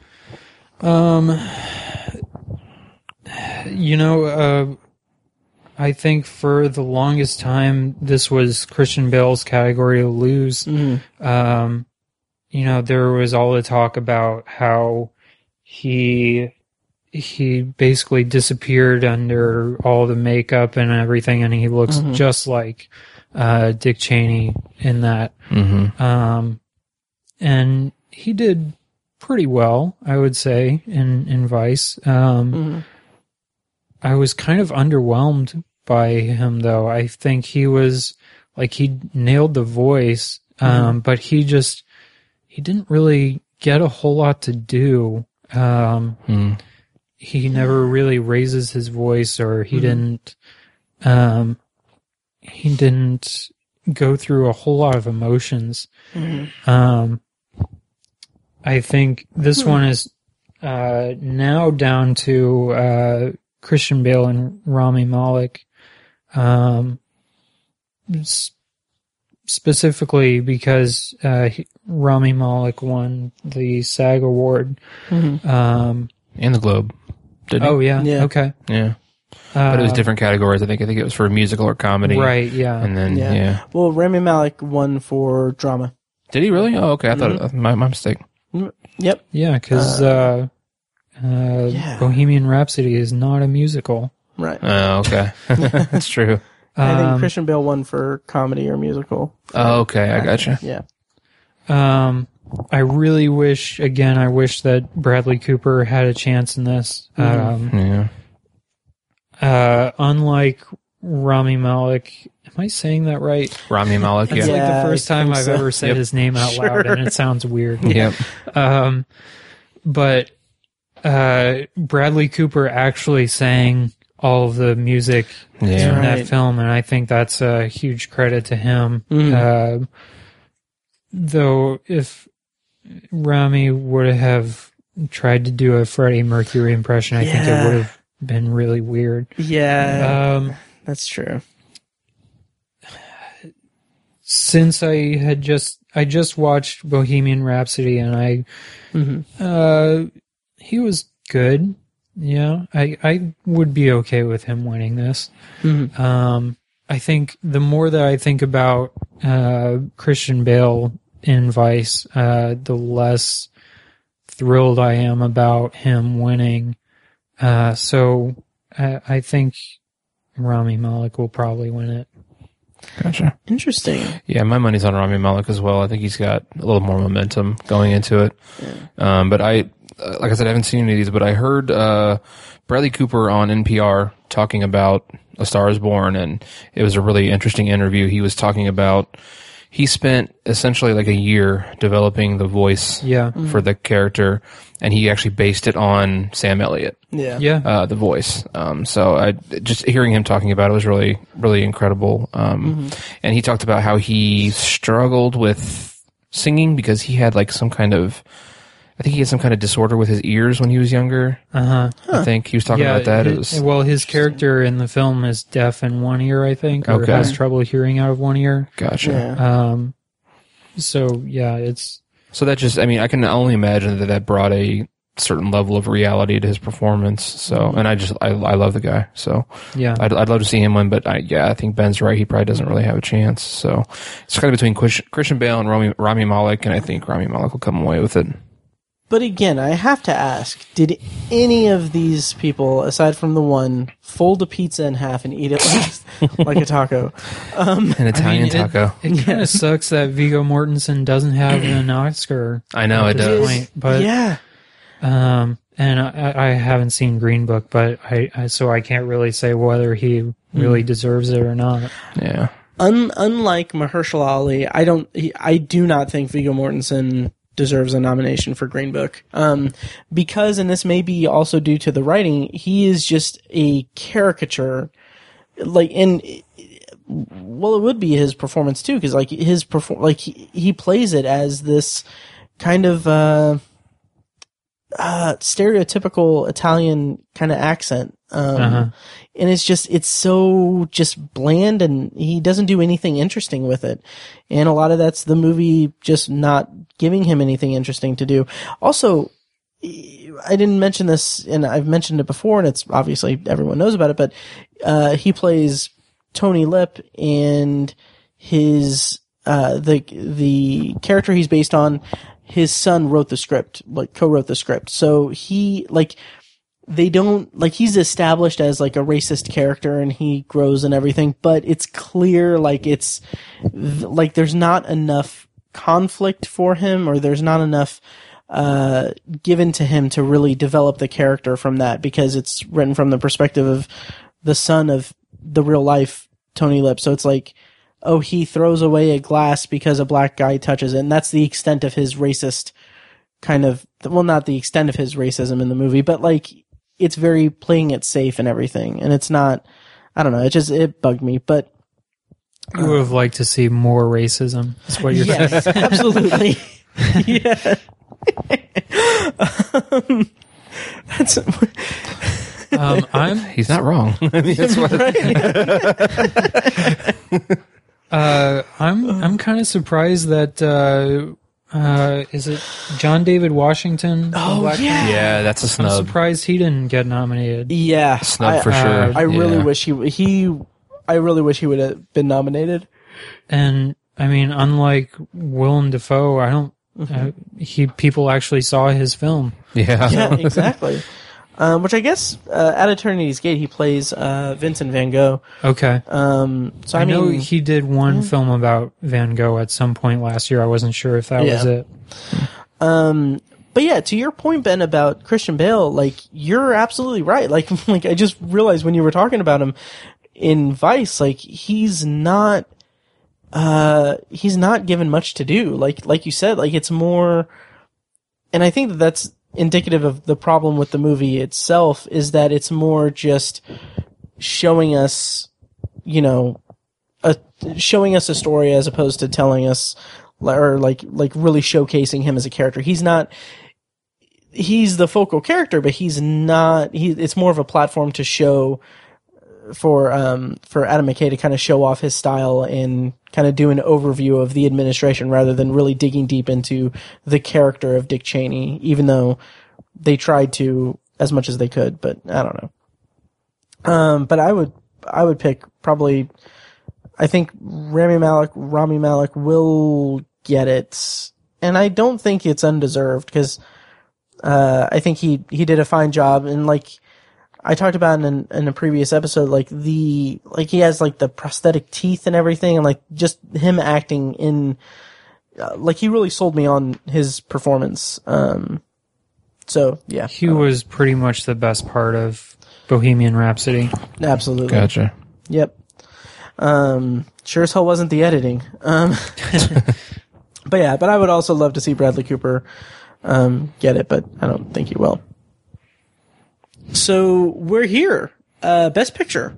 So obviously the Academy has up to 10 nominees. This year they did 8.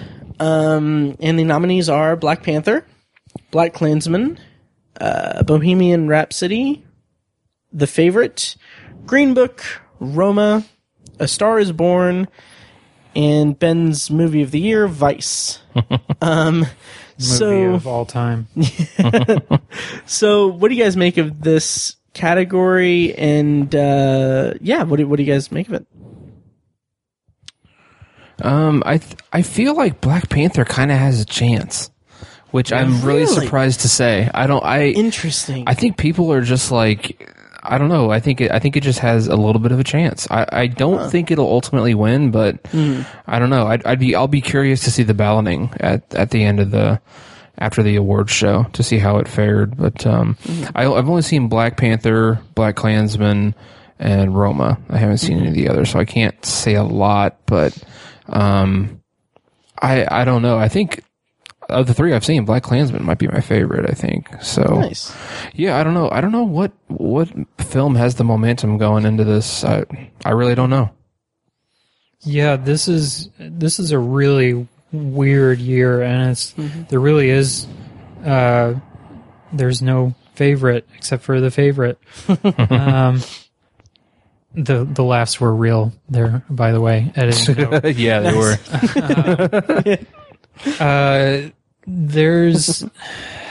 I mean, like I said, I think maybe a month or two ago, A Star is Born was the front runner. Now, I don't know. I think it's probably Roma or maybe Black Klansman. Okay. There was an article that I saw, I think it was on Slate, where they ran down each of the Best Picture nominees, and they they talked about all of the knocks against each of them. Like Black Panther, it's a superhero movie. Right. No superhero movie has even been nominated. Bohemian Rhapsody got really bad reviews. I think it's like the worst Rotten Tomatoes score of any Best Picture nominee ever. Wow, maybe? that's crazy. Or one of the lowest. I never really pay attention to the Rotten Tomatoes or anything like that, so I don't know for sure. But it just wasn't well received, basically. Same with Green Book.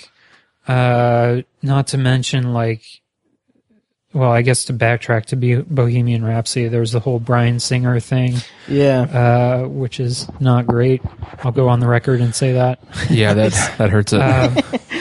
Green Book, there's a couple controversies about that. Apparently, what's the Mahershala Ali's character's name? Don Shirley. His family has said, like, some of the parts of it are inaccurate. Yeah. Or just didn't happen.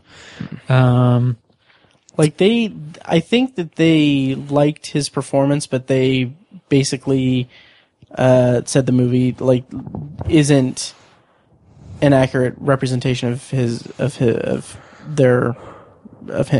Okay. Yeah. I think. So I mean, plus that, and it's one of those films where it's a story that's more or less been told before.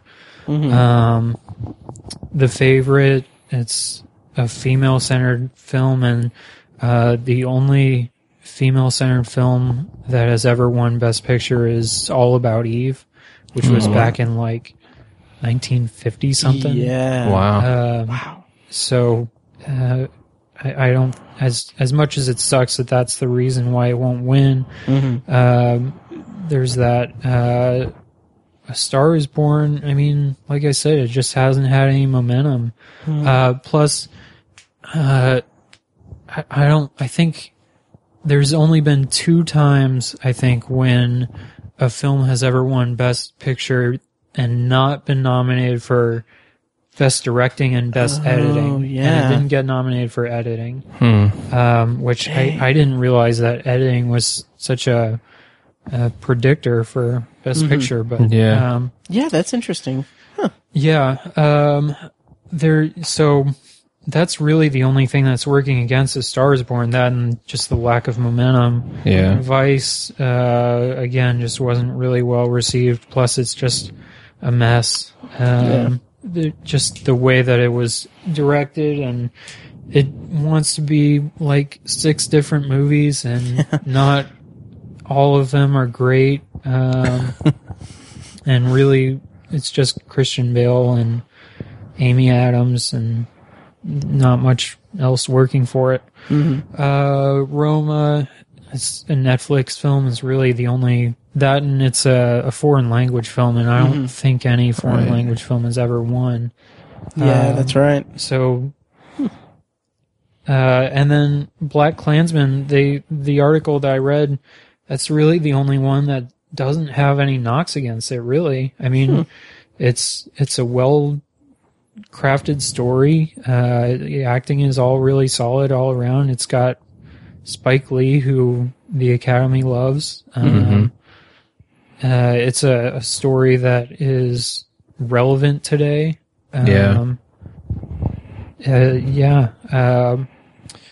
But I still don't feel confident enough to say that Black Klansman will win. I think it's going to be Roma.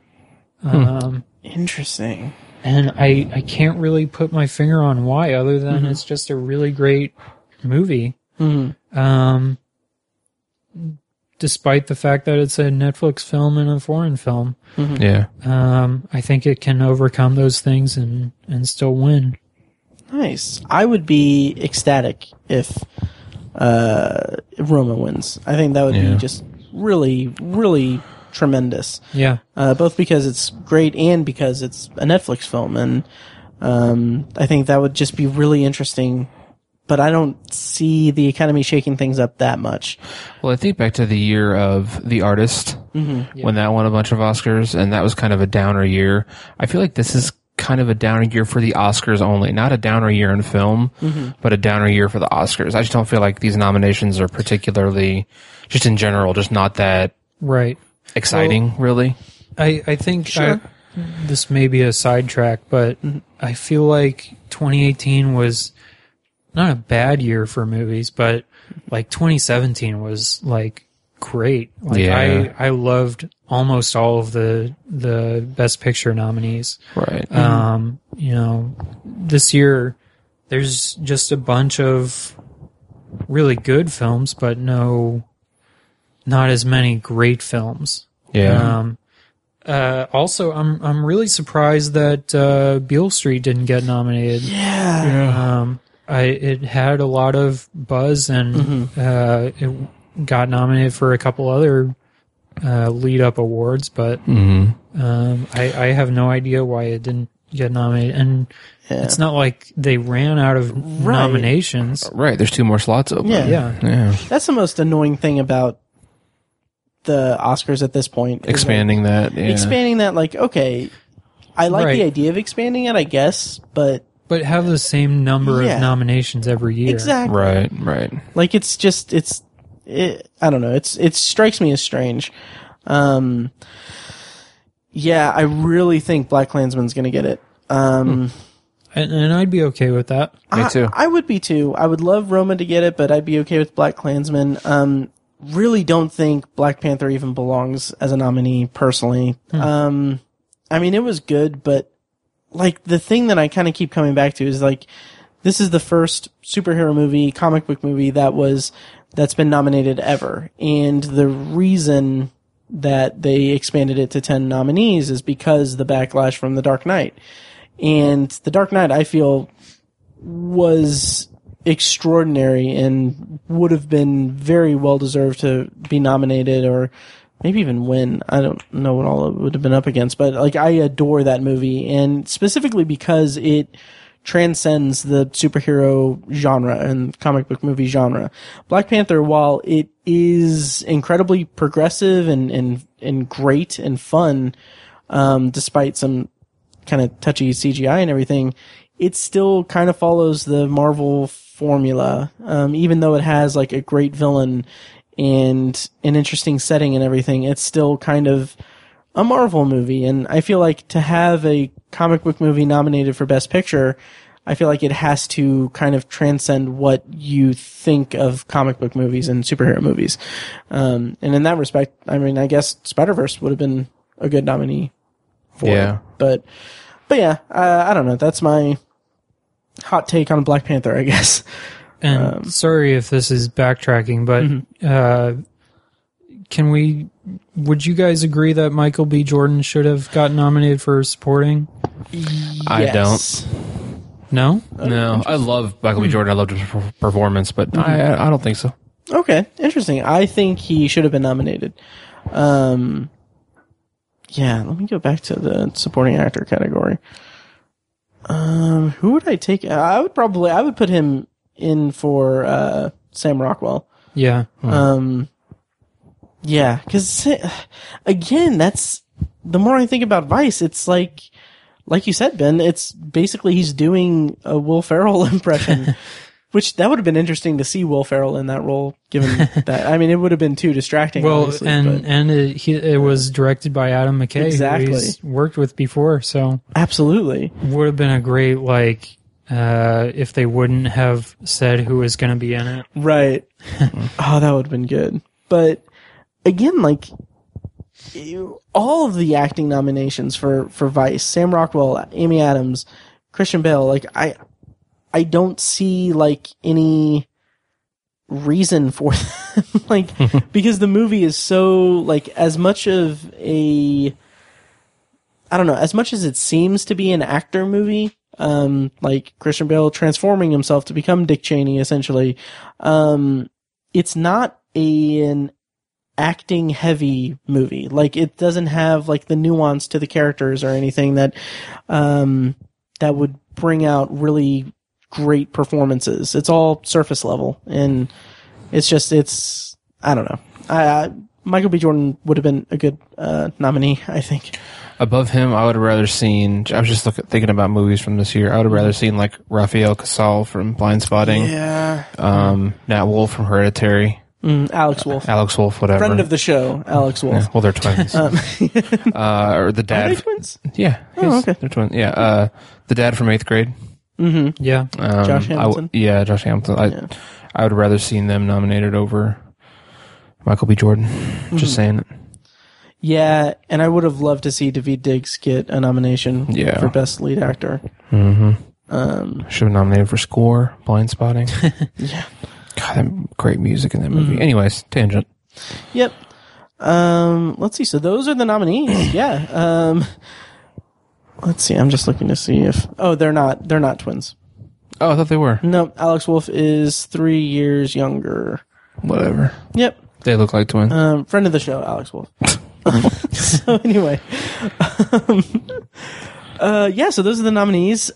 We are going to, I don't know how to transition from that. Send all your hate mail to all of us here. Ben, are you on social media? I am I'm not on Twitter and probably never will be. I have an Instagram, at Ben Sears Photo and at Ben Sears Film. It's just my film work. So nice. Yeah. And 35 millimeter. Sweet. And I forgot to mention, your photography and everything. When we talked, you said like, if it comes up organically,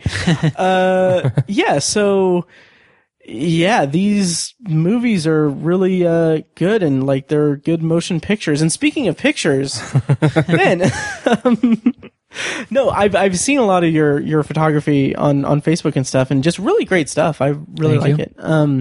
Where can people find your photography stuff? My website is bensearsphotography.com. Sears as in the failing retail giant. And yeah, like I said, on Instagram, Ben Sears Photo and Ben Sears Film. Sweet. I mostly do weddings, but really I'll do a little bit of everything. So awesome. He took some great candid shots of when I proposed to Paige. Oh, wow. Yeah. Yeah, I did. Yeah. Those were great. Mm-hmm. Yeah, and I photographed your nephew last year. Right. Yeah. I forgot about that. So, yeah. Yeah. Well, later this year, I'm going to definitely reach out to you to have some Christmas cards made up for me and me and pizza. Sure. Glamour shots. Glamour shots. Yeah.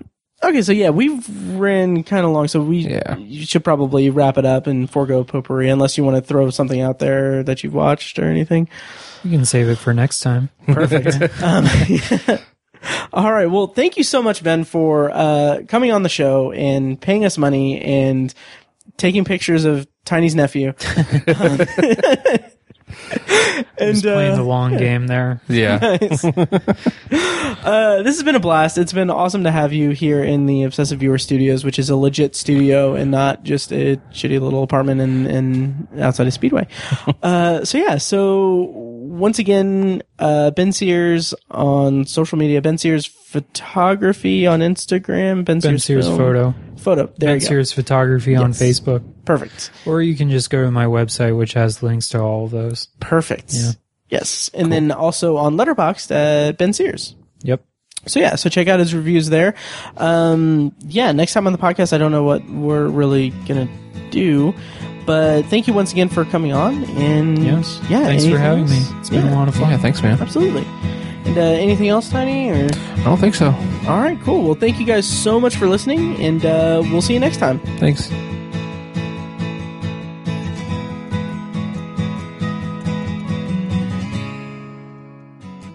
And now, here's a short clip from our Patreon exclusive RSS feed. To hear the full clip and more exclusive Patreon content, go to patreon.com/obsessiveviewer and become a patron at the minimum rate of $1 per month. Thank you and enjoy.